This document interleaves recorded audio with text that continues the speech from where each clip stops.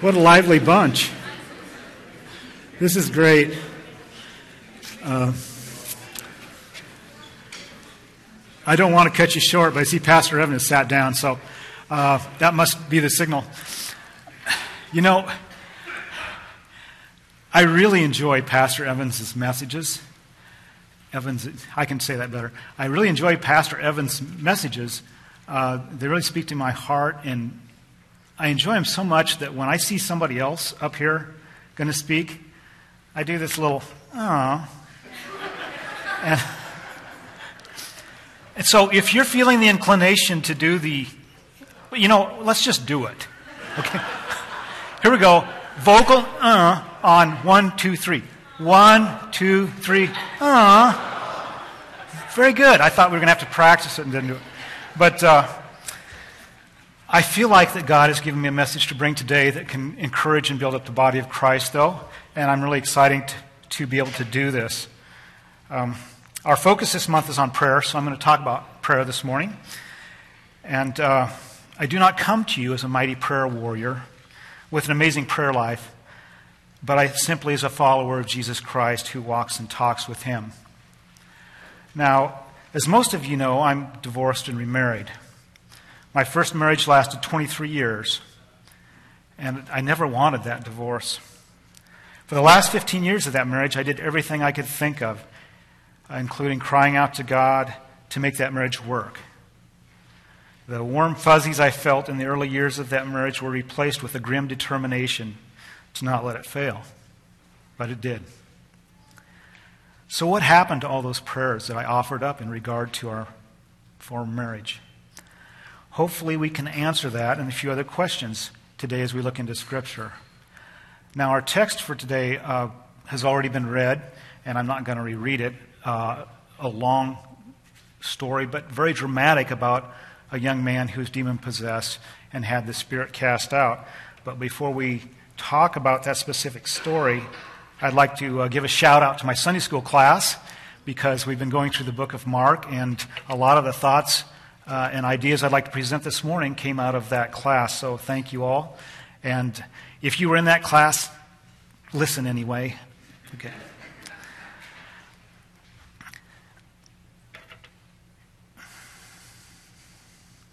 In our study through the book of Mark, we've encountered two kingdoms. First, there is the earthly, or one might say the physical kingdom. And then there is the heavenly kingdom, or spiritual kingdom, that Christ is introducing at that time through His teachings. The earthly kingdom is concerned with earthly matters.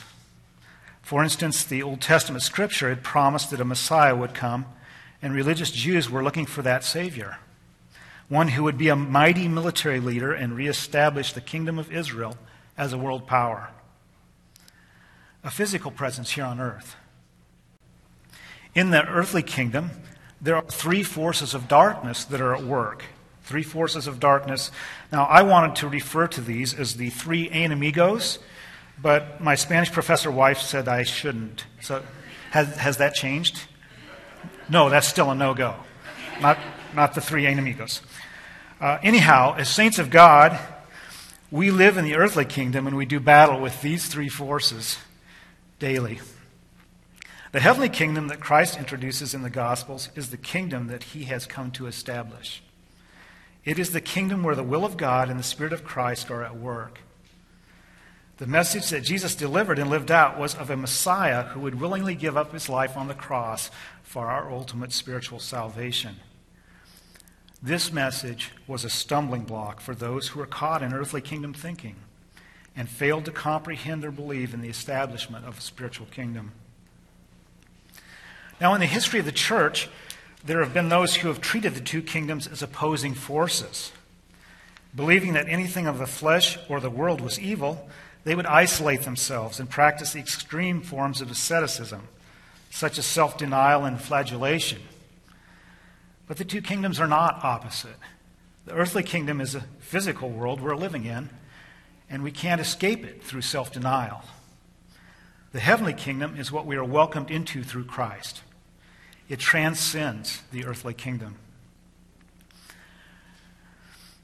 This morning, leading up to the text that was read, Jesus Well, in the start of the book of Mark, Jesus begins his ministry, for lack of better words, as party Jesus. He's changing water into wine, he's feeding the masses, he's healing the sick, and he's driving out demons.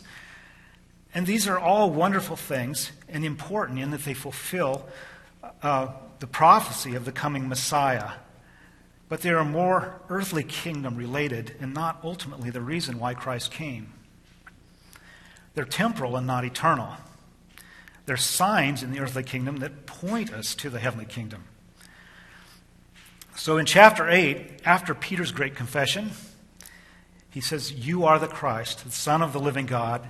When Jesus starts to talk about heavenly kingdom stuff, he starts to talk about his death and resurrection. Peter shows his lack of understanding regarding the heavenly kingdom by rebuking Jesus. And what was Jesus' response? "Get behind me, Satan. You do not have in mind the things of God, but earthly human things." Earthly kingdom thinking. Here we see Christ defining the heavenly kingdom as things of God and the earthly kingdom as human things. Moving on to the first part of chapter 9, we have the transfiguration. Jesus representing the new covenant, meeting with Moses and Elijah, who represent the old covenant and the prophets who prophesied of the coming Messiah. Peter, James, and John were there, and they witnessed it, but they did not understand what they were seeing. This was so aptly demonstrated once again by Peter, who said, "It's a good thing we're here. Let's build 3 shelters, one for each of you." He'd just seen Christ meeting with these other 2 important historical figures, and here he was in kingdom or heavenly, earthly kingdom thinking. And at that time, God addresses them, and he says, "This is my Son, whom I love. Listen to him." If only they could have dropped their preconceived of earthly kingdom ideas, they would have heard and understood the spiritual message that he was conveying. This brings us to our story. We have a crowd of people and teachers of the law arguing with the remaining disciples. A man has brought his demon-possessed son to the disciples, and they had tried to cast the evil spirit out, but they could not.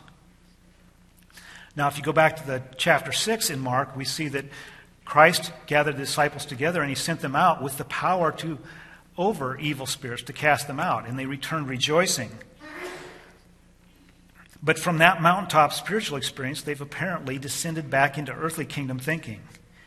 And because of their weakness, the father of the demon-possessed son is starting to lose faith. The man said to Jesus, "If you can do anything, take pity on us and help us." To which Jesus responds, "If I can, everything is possible for him who believes." And the man responds, "I do believe, help my unbelief." Or I might paraphrase it, "I do believe, open my spiritual eyes that I might believe even more." A phrase that we all could use. Jesus casts out the evil spirit, and when the disciples want to know why they could not, he tells them, "This kind can come out only by prayer." This kind can come out only by prayer. So continuing on in chapter 9, the disciples get in an argument over which one of them will be the greatest. Once again, they're thinking earthly kingdom stuff. And Christ tells them, if anyone wants to be first, he must be last, a servant of all. Heavenly kingdom thinking. And going on, he talks about the children, how the kingdom of heaven will belong to people like them, people with simple faith that can imagine a kingdom not of this world. So I think you're getting the picture now. 2 kingdoms, kingdom of God and human kingdom. Just as Christ's ministry became more and more about the ultimate will of God, we were not redeemed and brought into the heavenly kingdom to continue to struggle in an exclusively earthly kingdom world. Through the resurrected life of Jesus Christ in us, he has elevated us to the heavenly kingdom. Praise his name. So let's talk a little about how prayer relates to the 2 kingdoms. I see 2 types of prayer being offered. First, I see praying out of our human need, human things. And secondly, praying the will of God or things of God. When we pray out of our needs, so often our prayer revolves around earthly kingdom stuff. It's the give us this day our daily bread part of the model prayer. A lot of my personal prayer life has been conducted here. For about a year's time after I went through the divorce, I spent a lot of time talking to God about my situation. I'd go out on lunch hours and walk and talk to him about it. Sometimes I'd cry. Other people that were driving by or saw me walking would wonder if I was losing my mind or if I was having a nervous breakdown. But it didn't matter. I just needed to know that God cared. I needed to know that he understood. God heard those prayers, and eventually that heavy wave of depression lifted. Every week, I go to work as a computer software engineer. And I'm not very good at my job. I don't know how else to say it. I used to be, but software and technology changes so rapidly, I'm just having a hard time keeping up. Fortunately, my God is a very good programmer. And I talk to him about my work all the time. I couldn't do it without him, and he's the reason that I have success at my job. Now, please understand, because these things are important to me, his child, they are also important to my Father in heaven. They bring healing and success to my life, but they do very little towards establishing his kingdom. I believe that after we've talked to him about what is good in our world, or what is going on in our world, God wants our prayers to transcend beyond our own earthly day-to-day issues to the important work of his spiritual kingdom. If my daily conversations with my wife were nothing but, I need, I believe that she would tire of me very rapidly. Instead, in my conversations with her, I want to be a student of her so I can know more about her and what her heart is like. I want to go beyond, what are you making me for supper, to deeper matters. The same is true in our relationship with our Heavenly Father. He wants our relationship to grow beyond the earthly kingdom stuff. So what does prayer in the spiritual kingdom look like? It is praying in cooperation with the will of God. It's the thy kingdom come, thy will be done part of the model prayer. I'd like to give you an example that's been really helpful for me in thinking about prayer. Think of God like God's will. Think of God's will like a powerful locomotive. Okay, God's will is a powerful locomotive. It can do amazing things. It can pull hundreds of railroad cars if it has tracks to run on. Think of the tracks that it runs on as the prayers of the saints. We have a powerful locomotive, God's will. It does nothing unless it has the tracks, the prayers of the saints to run on. The will of God is a powerful force, and it's released to do its work by our prayers. If tracks aren't laid, the locomotive's not going anywhere. This illustration helps us to see how important our prayers are. From God comes the initial thought or idea. As we seek his heart, he reveals his will to us. We're able to pray the will of God, and then he moves to complete his will. It just strikes me, what an amazing miracle that prayer is. I mean, why would God refuse to drive a demon out of a poor little tormented boy unless his disciples approached it in the power of prayer? Why would God wait to accomplish his will until the saints discern what it is and speak it into existence? I don't know why he chooses to work this way. I don't know why he involves us so in his master plan, except that his love for us is so great, he wants to do it with us. His love for us is so great, he wants to do it with us. It's kind of like when we do projects with our little kids. Okay, all you parents with little kids out there, this is your moment. You know it takes twice as long and it makes twice the mess, right? if you're doing that project with little kids. Yes, it would have been easier to just do it ourselves, but we love them and we want to share the experience with them. It helps them grow and feel a part of what has been accomplished. Maybe that is why Christ was so adamant about bring the little children to me and do not refuse them, for such is the kingdom of heaven. Through the process of prayer, he is welcoming us, his little children, to his side to accomplish the will of God.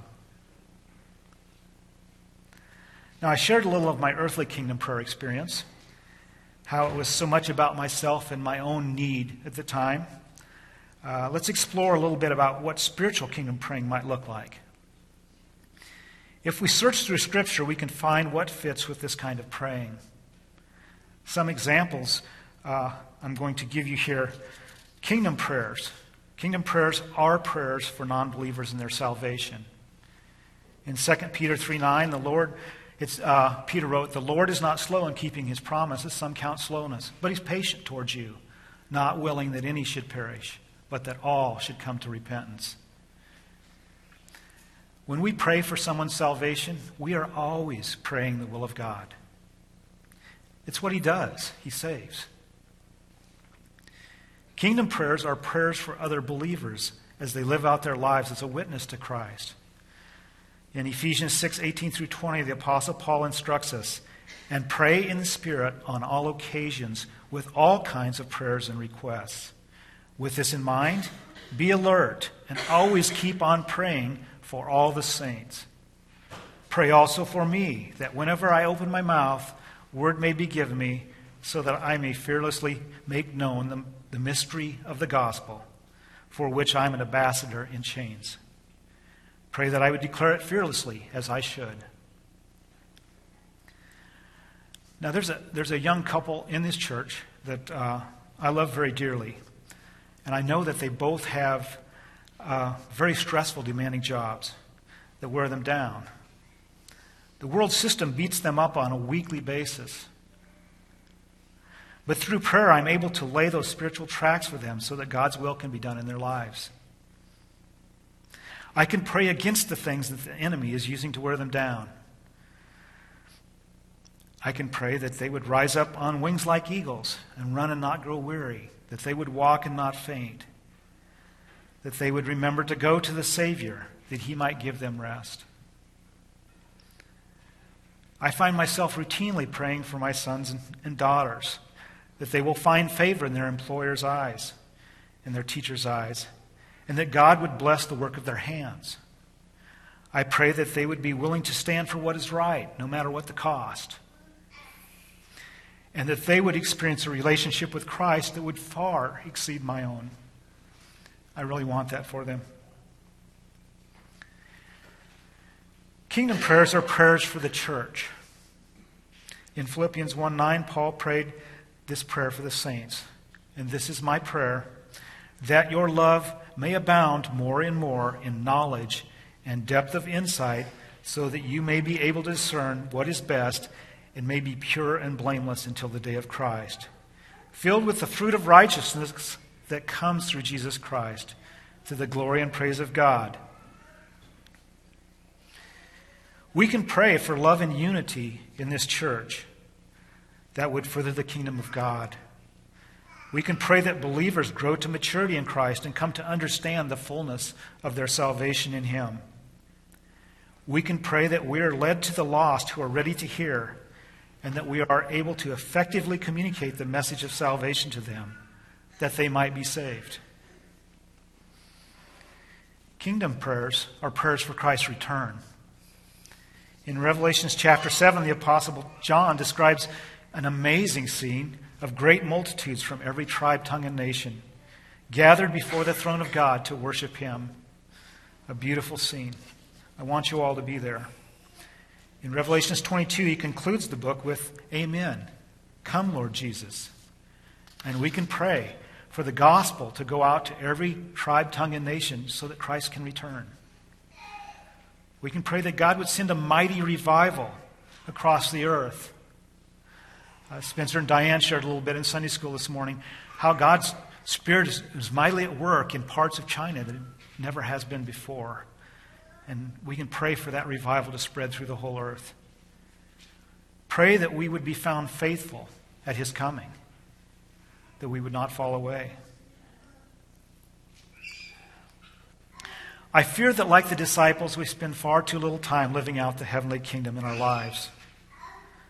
I've noticed in my own life that I can get so distracted and beat down by earthly kingdom stuff that days can go by without stopping to think about how spiritually alert I am. What's going on in the lives of those around me? Like the disciples, I find myself totally lacking spiritual awareness. And I have another confession to make to you. I've spent most of my life praying for things I already had. That's right. I spent most of my life praying for things I already had. I would pray, "Oh Lord, please help me to be wise, to be strong, to be more loving." Such prayers demonstrated that, like the disciples, I did not understand the completeness of my salvation in Christ. But in the last couple of years, I've gone from asking to rejoicing in what God has already provided in Christ. So now I can pray, "Lord, I thank you that the Spirit of Christ in me is wise, that he is strong, that because of him I am loving, I am the person you made me to be. I'm at peace and not anxious." Those things have already been given me through the finished work of Christ and the full salvation that he has graciously extended to me. Now, some of you know Tori, our student from Wesleyan that attends here. And last Sunday, after our listening session on Sunday morning Sunday school, we were talking about it over lunch. And she pointed out that earthly kingdom thinking can get caught up in what I am getting from this. What I'm getting from this. She mentioned that we also need to ask, what is God saying or doing, and how should I respond to him? The disciples demonstrated the all-about-me focus when they got into arguments about who would be the greatest. But the spiritual kingdom focuses on the will of God and where he is at work and how I can participate with him. Now, I sense an incredible time of growth, both physical and spiritual, coming to the body of Christ here at First Covenant. It's coming. I'm excited about it. Spiritual kingdom thinking enables me to pray, "Lord, thank you for pouring out your Spirit on your body in this place. Please show me how I fit in with what you're doing and how I can get involved." As we saw in the story, earthly kingdom thinking can cause us to focus on people as the problem. But in the spiritual kingdom, we can see beyond people as the problem. When the man brought his demon-possessed son to the disciples, his son was not the problem. It was the enemy's attack upon his son that was the problem. And in the same way, Satan in his world system seeks to destroy people. He prowls about like a roaring lion, seeking whom he can devour. There are lies, deception, temptation, discouragement, manipulation, and the constant wearing down of our friends and loved ones by the worldly system. Doesn't it make you angry, the attacks upon your loved ones? It does me. Prayers are needed not so much for the actions of people, but against the actions of the enemy. How he has taken people captive to do his will. How he has deceived them into believing and acting on things that are not true. How he tempts them to fulfill their weak, unsatisfied flesh. How he casts a net of discouragement and fatigue over them. Fortunately, in the power of Jesus Christ, we can pray against those forces of darkness, that they would be defeated by the blood of Jesus Christ. And praise God, he is greater than all of those. We can successfully participate in spiritual warfare for our relatives, friends, neighbors, and fellow church members. And one thing that I didn't understand for a long time, earthly kingdom thinking may cause us to think that God should manipulate people, to pray that God would make someone think or do something that I think they should. But I found that we cannot use prayer to make God manipulate people like pulling the strings of a marionette. He will allow circumstances to come into their lives to show them their path of death, but he also gives them free will to ultimately choose the direction they will take. If God did not give mankind free choice, how would he ever experience our love? It is only through free will that we can truly love Christ. But in the same way we choose to love him, we can also choose to go our own way. When my first marriage failed, it was not because God did not act in regard to my prayers. Throughout those 15 years, I have a lot of examples of very specific answers to prayers that I'd offered up. But in the end, my first wife still had the choice of whether to remain in the marriage or not. She had a choice. People may not choose to do what we'd hope they will, but that does not mean that God has abandoned us, that he failed to respond to our prayers.